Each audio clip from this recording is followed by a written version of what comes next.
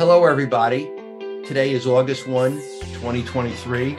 I'm honored to have as my guest Christoph Westphal, who's the general partner and founder of Longwood Funds, which is a biotech venture capital fund. Welcome, Chris. Thank you very much, Bob.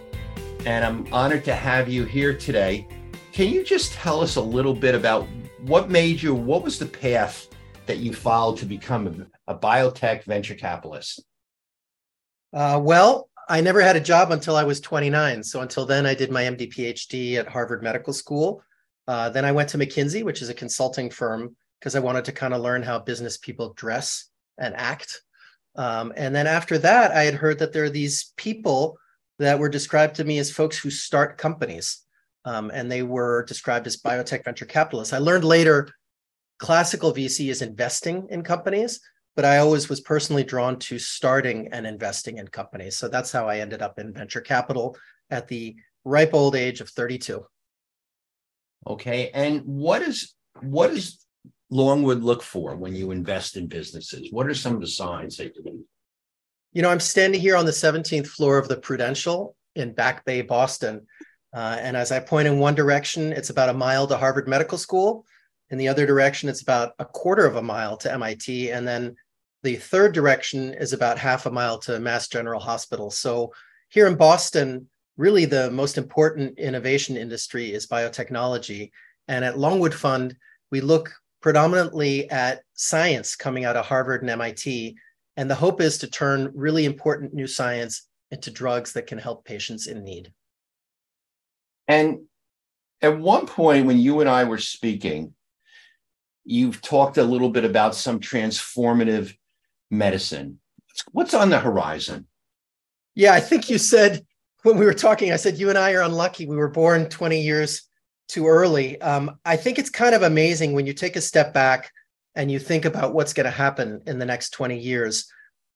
Many of our listeners may not be aware that the first effective medicine for Alzheimer's ever was just approved in the last month. It's an antibody against amyloid from a couple of biotech companies and pharma companies. And what's really important is for the first time, we're modifying the disease of Alzheimer's. And why does Alzheimer's matter? Well, about half of us right now, unfortunately, are going to develop Alzheimer's if we live long enough. The amazing thing when you look forward is there are going to be genetic medicines that prevent the onset of Alzheimer's. So not just treat Alzheimer's when we have it, but there are genetic medicines. One of my companies, Alnylam, which is a big public company now that I had founded 20 years ago, just reported with Regeneron, which is closer to your neck of the woods in New York, that they can reduce the levels of amyloid in the spinal cord of patients who are at risk of familial Alzheimer's. So I think in the next 10 years, people who are at risk of familial Alzheimer's, early onset Alzheimer's, will have a drug that prevents the onset of Alzheimer's. But in 20 years, I'm really confident that many of us will be able to benefit from preventative medicines, so preventing us from developing Alzheimer's. Well, as an investor in 4 of your funds, I'm pretty impressed by what you're doing. But you and I have spoken a few times about the downturn in the biotech sector. What causes that downturn to occur, and what causes it to change? Well, Bob, you're an amazing real estate investor, and I try and do biotech, and we're both old enough to remember multiple downturns. In our world, in biotech, this is the third very significant downturn in my 25 years of investing in and starting biotech companies. The first was 2001 to 2003. The second downturn was 2009 to 2011. And the current downturn feels at least as bad as those two downturns and started in about 2021 or 2022. Each time it took about 2 to 3 years. Pretty much all of the generalist investors disappeared. Valuations cratered, companies get shut down or downsized. And frankly, there are a lot of important drugs that lose their sponsors. So a lot of important medicines are no longer able to be moved forward.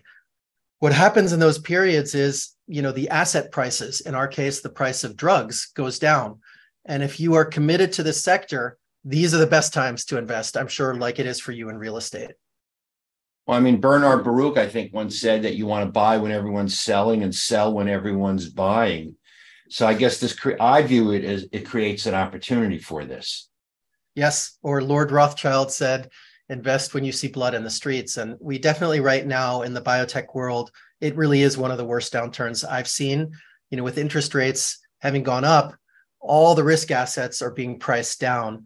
And also there's one specific thing that's happened. It's called the Inflation Reduction Act. It's changed the way that the government is reimbursing for medicines, and it's increased the risk of drug discovery and drug development. So right now, a lot of these drugs and companies are really orphans. They don't have sponsors.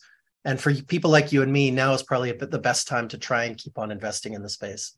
So long as you have staying power, and obviously as you're an investor, I have staying power with you. So that's pretty neat about this. Yeah, that's a good point. It's kind of the decade-long approach. I know you do that in your investing. Many of the things that I've invested in that have worked out the best went through near-death experiences and periods where, frankly, most of the people, including myself, had lost money on them. It's always really hard to predict which ones work out. But in general, one thing that hasn't changed is there are about 10,000 diseases. Most of them have no current effective therapy. And all of us, everyone in society actually really hopes for and wants to support new important therapies coming to market for all of these diseases that right now have no way to treat them. It just keeps resonating with me how you've told me in the past and again today that we were born 20 years too soon. So it's pretty neat when you say what's going to happen in the future on this. But what are the signals that you look for when you invest in drugs or businesses or people? Or what do you invest in, the drug, the business, or the people? Yeah, well, I mean, that's exactly the question. And having done it for 25 years, and I bet you have a pretty similar answer for me, even though our worlds are so different, real estate and biotech. For us, it's like a three-legged stool. One leg of the stool is world-class science and unmet medical need. So that's one leg. We have to see science that is truly differentiated, important, and new, addressing a disease that currently has no good therapies. The second leg of the stool is extraordinary people. I suspect that's very similar in your world of real estate investing. In fact, many people in my world will say they'd rather invest in A, people and B, science than A, science and B, people. So really, in many ways, we're betting on the people, even though my world is technology and biotech investing. So the second stool being the people. The third is an interesting one. We're so capital intensive, and it costs about $1 billion to bring a single drug to market. That's obviously beyond the scope of almost any individual venture capital fund. So we syndicate with other top tier blue chip investors, and we ultimately need to attract also pharmaceutical companies who have much deeper pockets than venture capitalists and biotech. So the three legs of the stool are great science and an unmet market. Number two, the great people. And of course, number three is great co-investors and a strong syndicate. And how do you find these? I guess you're out in the industry. I mean, that's the secret sauce almost. How do you find these great investments? Yeah, my wife always says I should write a book, Biotech for Dummies. It's surprisingly simple. I'm a geek, a science geek, and if you could see right to my left, I've got a stack of Nature, Science, and Cell papers. So those are the three most important publications in the scientific world. And every week, myself, and we have 15 full-time people here at Longwood, they're all MDs or PhDs, we're reading the top literature. And then the next filter for us, we're big believers in local, being able to walk to our companies, being all together. I'm standing here in my office in Boston. We've been back in person every day for the last 3 years. In startup world, being in person and in the office or in the lab is crucial for success. So first thing is find great science out of great publications, typically MIT and Harvard. Secondly, it's pretty hyper local, and the center of the biotech industry is here in Boston. And the third thing is really running it through our pharmaceutical colleagues. Way back in my life, I had sold one of my companies to GSK, a major pharma, and I'm a big believer that you need to attract and you need to take advantage of the expertise in these large pharmaceutical companies. They have a really good way of understanding late stage development and the markets in a way that's harder for early stage technologists. So look at the science, get the great people, do it local, work with great larger partners. And GSK is GlaxoSmithKline, just if someone is not familiar. Exactly. For those of you in Philadelphia area, they have a big site there. They do. Now, before you invest, Do you talk to the people at the pharmaceutical companies and say, what do you think of this? Or what's your opinion? Yeah, 100%. I believe in knowing your customer. I know any good business person in any world, it's all about knowing your customer and what they're looking for and what they need. Interestingly, our customer tends to be the head of R&D or CEO of the 20 or 25 major pharmaceutical companies in the world. These are companies with 100 billion market cap or more, marketed drugs that are cash flow positive. And knowing your customer, in my case, means anytime there's really cool science out of Harvard and MIT, published in Nature, Science, or Cell, where I think it could turn into a drug, I reach out to the dozen or so heads of R&D and CEOs that I know well in pharma, and I run that idea by them. It's too early for them to invest in, but I need to see pull from the marketplace, from our customers, and I need to see an opportunity that they may invest or do a deal with one of these biotech companies, because that $1 billion I mentioned that it takes to develop a drug is just beyond the financial means of a simple venture capital fund. So before it's sold to pharma, how much money is invested in these startup drugs before it's sold to a major pharmaceutical company?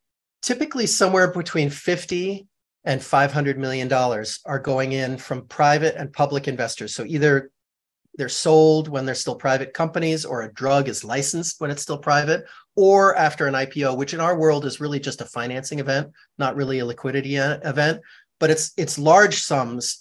But most of the money you need to get the thing across the drug, across the finish line, ultimately needs to come from larger companies, pharmaceutical partners. There are some rare exceptions, but that's usually how biotech works.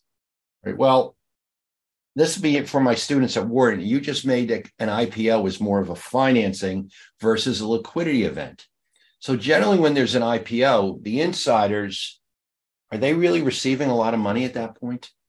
No, in biotech, it's a little bit different than tech.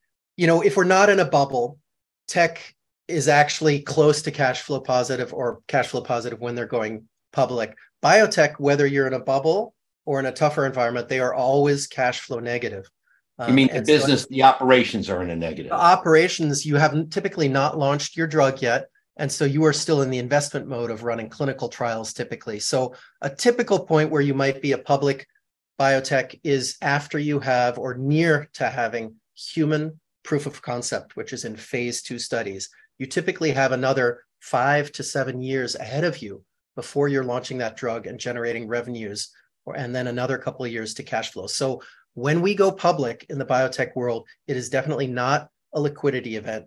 And generally, in fact, the venture capitalists are still participating to a modest effect. Most people buying the IPO are hedge funds or large mutual funds like Wellington or Fidelity. And so then you'll ride with it, and I guess they will probably liquidate some of their holdings over time in the future.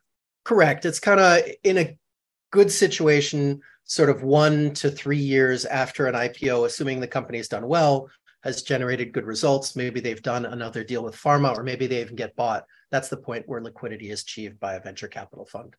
Now, when you have the company that's going public, or not, when you invest in a company that has some drug, how do you know that someone else isn't doing the same thing, only their drug is better than yours, or is further down the line than yours, or is more interesting to the heads of R&D at the major pharma companies?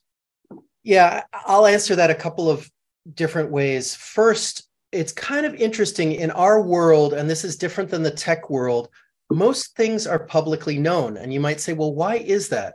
Well, first of all, in order to raise money, most private biotechs have to communicate broadly and put out press releases. It's not like people are knocking down the doors and trying to put money into them. So any private biotech who's trying to raise money is telling everyone what they're working on. Secondly, any pharmaceutical company that has a promising drug will tout that drug. And so a large part of the diligence when you're looking at starting a company or investing in a company is looking at the competitive environment. And then the final point I want to remind you is there are 10,000 diseases. 99% of them have no drug. So we're in this world different than the tech world, where we're typically in a situation that if you have something that works, you will have a market. So there's not a market risk. There's a technology risk in our case. Well, that's my concern, is that how do you know there's not another drug for some form of dementia that will be better than what we're investing in? Yeah, well, you don't know what's going to happen in the clinical trials, but you do know the 10 or 15 or 20 drugs that are moving forward in clinical trials. So they're all kind of known. There's a site called clinicaltrials.gov where every single clinical trial needs to be listed publicly. So you can look at everything that's in the clinic and see how do you stack up against that. What you don't know yet is how is your drug or mechanism going to compared to the other things. Wow. And now what about when you find businesses, what happens if you found a biotech company that was 100 miles or 1,000 miles away from Boston? Would you invest in them? Yeah, we've done amazing things out of UPenn and Chicago and Stanford, actually a bunch of companies. Typically, if we're starting a company, however, we want that company to be within 5 miles of where I'm standing here in Back Bay, Boston. So if it's a new company where you're building the team and building the science, you want everyone all together. So typically, a lot of the companies actually out of other universities will be set up in either Boston or San Francisco. Well, it's pretty neat. So you have this whole ecosystem that's developed there of people and investors and Correct. And Philadelphia in the cell therapy space, you probably heard of CAR Ts, which have changed the face of certain previously lethal cancers. So there's certain cell therapies that were actually pioneered and innovated at UPenn. And so there is in that specific area a very strong ecosystem in Philadelphia. well, it sounds like you enjoy what you do. You do an awful lot. What do you think we could see on the horizon? Anything in terms of new drugs or new therapies or new treatments that could come out? Can you? Yeah, no, I mean, I really love what I do. And I mean, just imagine, pretend, Bob, you were an art collector and you really loved art. Well, I'm kind of like that. I'm a science collector and I really love science. So every day I get to talk to incredible professors at places like UPenn, Stanford, Chicago, MIT, and Harvard, and they've all made an amazing discovery. They're tremendously excited about that they think can change the treatment of a specific disease. So every day we get to talk to those folks and then we get to sort through those who have really cool ideas and great science, but maybe it's not going to be a drug versus those where you can imagine translating it and forming that first team and getting going and that addictive part of a startup. For you, I think it's when you probably buy an area of land to develop. That might be one of the most fun things. That's the world that I live in every day. I'm always starting new companies. And do you find, are you ever putting people together that you have someone from the Midwest who has an idea and you're putting them with someone from the East or the North or the South or whatever? Yeah, it's kind of like, I know you're a baseball fan. It's kind of like you're putting together a team and every team needs to solve for, the veteran. Maybe it's not the best ball player, but it's someone who's been around, seen the ups and downs, can coach the younger kids. Got to have a great pitcher. In our case, the pitcher is the person telling the story, raising the money.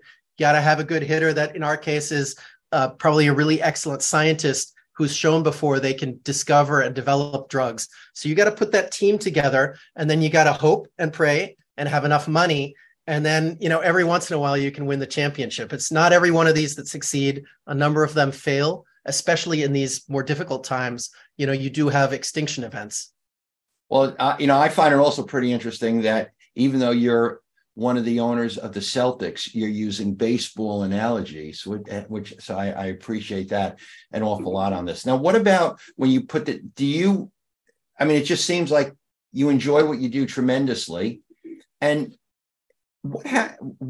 if someone wants to raise money, are they making outreach calls to you? Yeah, I can kind of sit on both sides of it. So half of what I do is really smart people who have started a company and they come to us. That keeps me in the market looking at we call them syndicated deals. So companies that have gotten started who are looking for money. And then half of my life is myself going out. Like we just did a spin out from GSK. You might have gotten that today, or you're going to get it, called Salu, a spin out of a set of drugs. So half of my life is actually going out and pitching. And I'll tell you a funny story. You and I talked about our kids. I have 5 kids. My kids ask me, so Dad, what do you do? And I'm like, well, I talk to 100 people, tell them what I'm doing. 99 tell me it's a really dumb idea. One of them gives me money and that's success. And they say, Dad, that's a tough job. And I'm like, no, I love what I do. I love the impact we can have and it's worth it. Pitching 100 times, if you can hit one, or, for the baseball analogy, if you can hit 300, that's amazing. You're still missing 7 at bats.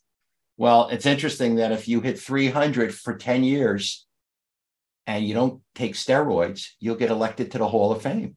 Yeah, In what exactly. other profession could you fail 70% of the time and be lauded by the fans? And in your case, you're saying you could fail, people will reject you 99% of the time, and you still view that as successful, which I think is a great lesson for entrepreneurs. You can't get discouraged when you are rejected. Yeah, I mean, you must, when you teach your business school students, I'm sure you've seen so many kids come through. And I think this idea of resilience is the number one thing I look for in the teams and the scientists. And the number one thing I try to achieve. It's very hard myself. It's really, really hard when you fail. And I have absolutely failed several times in my life. But it's also exhilarating when you know you've done something very difficult, where it's very likely you might fail, and it's succeeded. And so this resilience to get through hard periods and go for the long period, these successes are not measured in 1 month or 6 months or 1 year or 2 years. These successes are measured in decades. And I'm sure you have seen the most successful people in your field as well are people who can integrate across the years and have a vision of how they want to grow something over decades. Well, it's a marathon. It's not a sprint, to use another sports analogy. 100%. And you and I think, have to understand we're part of this value system. For me, I want to bring drugs to market. The companies that I've started have brought 20 drugs to the market. And I am not good at many of the things you need to do on the path to the market. Like, I'm not good at running a company with 5 or 10,000 employees. There are people much, much better than I am. I'm not even good at running phase 2 or phase 3 studies.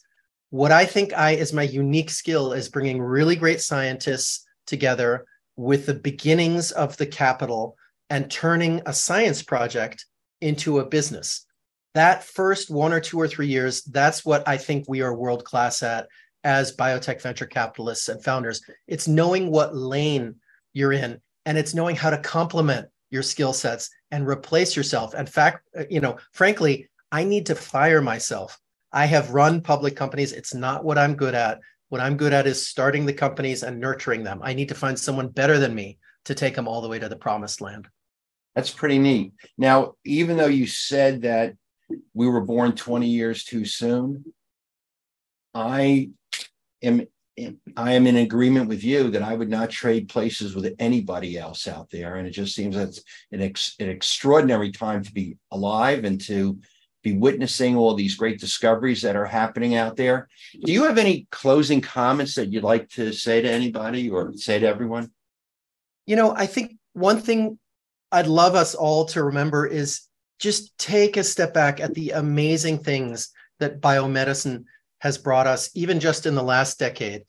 In less than a year, a set of biotech companies and pharma companies developed an effective vaccine for a completely new virus and turned something that is quite lethal into something that's absolutely manageable in the COVID situation. Not only that, but the industry developed oral antivirals. Paxlovid is the best example, that actually can treat, if you're a high risk, over 50 or unvaccinated, that can really significantly reduce mortality.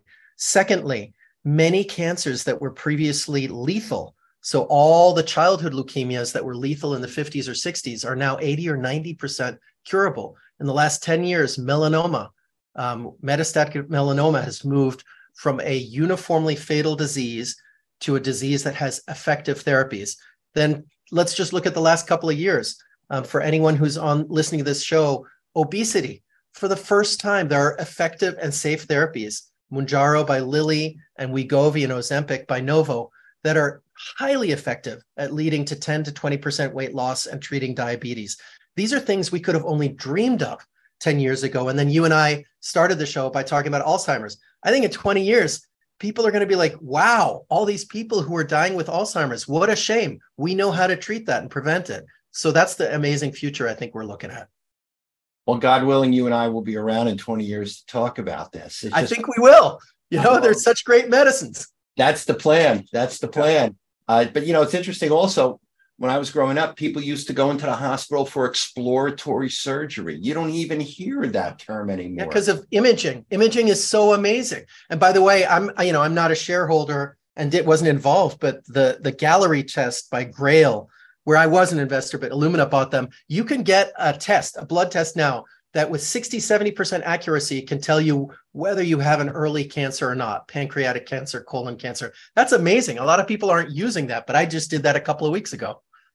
That's neat. That's really neat. Well, if there's nothing else, you've been very gracious with your time and even more gracious with sharing information. And I really appreciate this. And as one of your investors, I'm thrilled that you allowed me to be part of the team. So thank you very much. Well, Bob, thank you. And as George Merck said, he said, it's all about making the drugs. If we make good drugs that help people, the profits will come. So we really appreciate you along the road for the journey. Well, thank you very much. Thank you.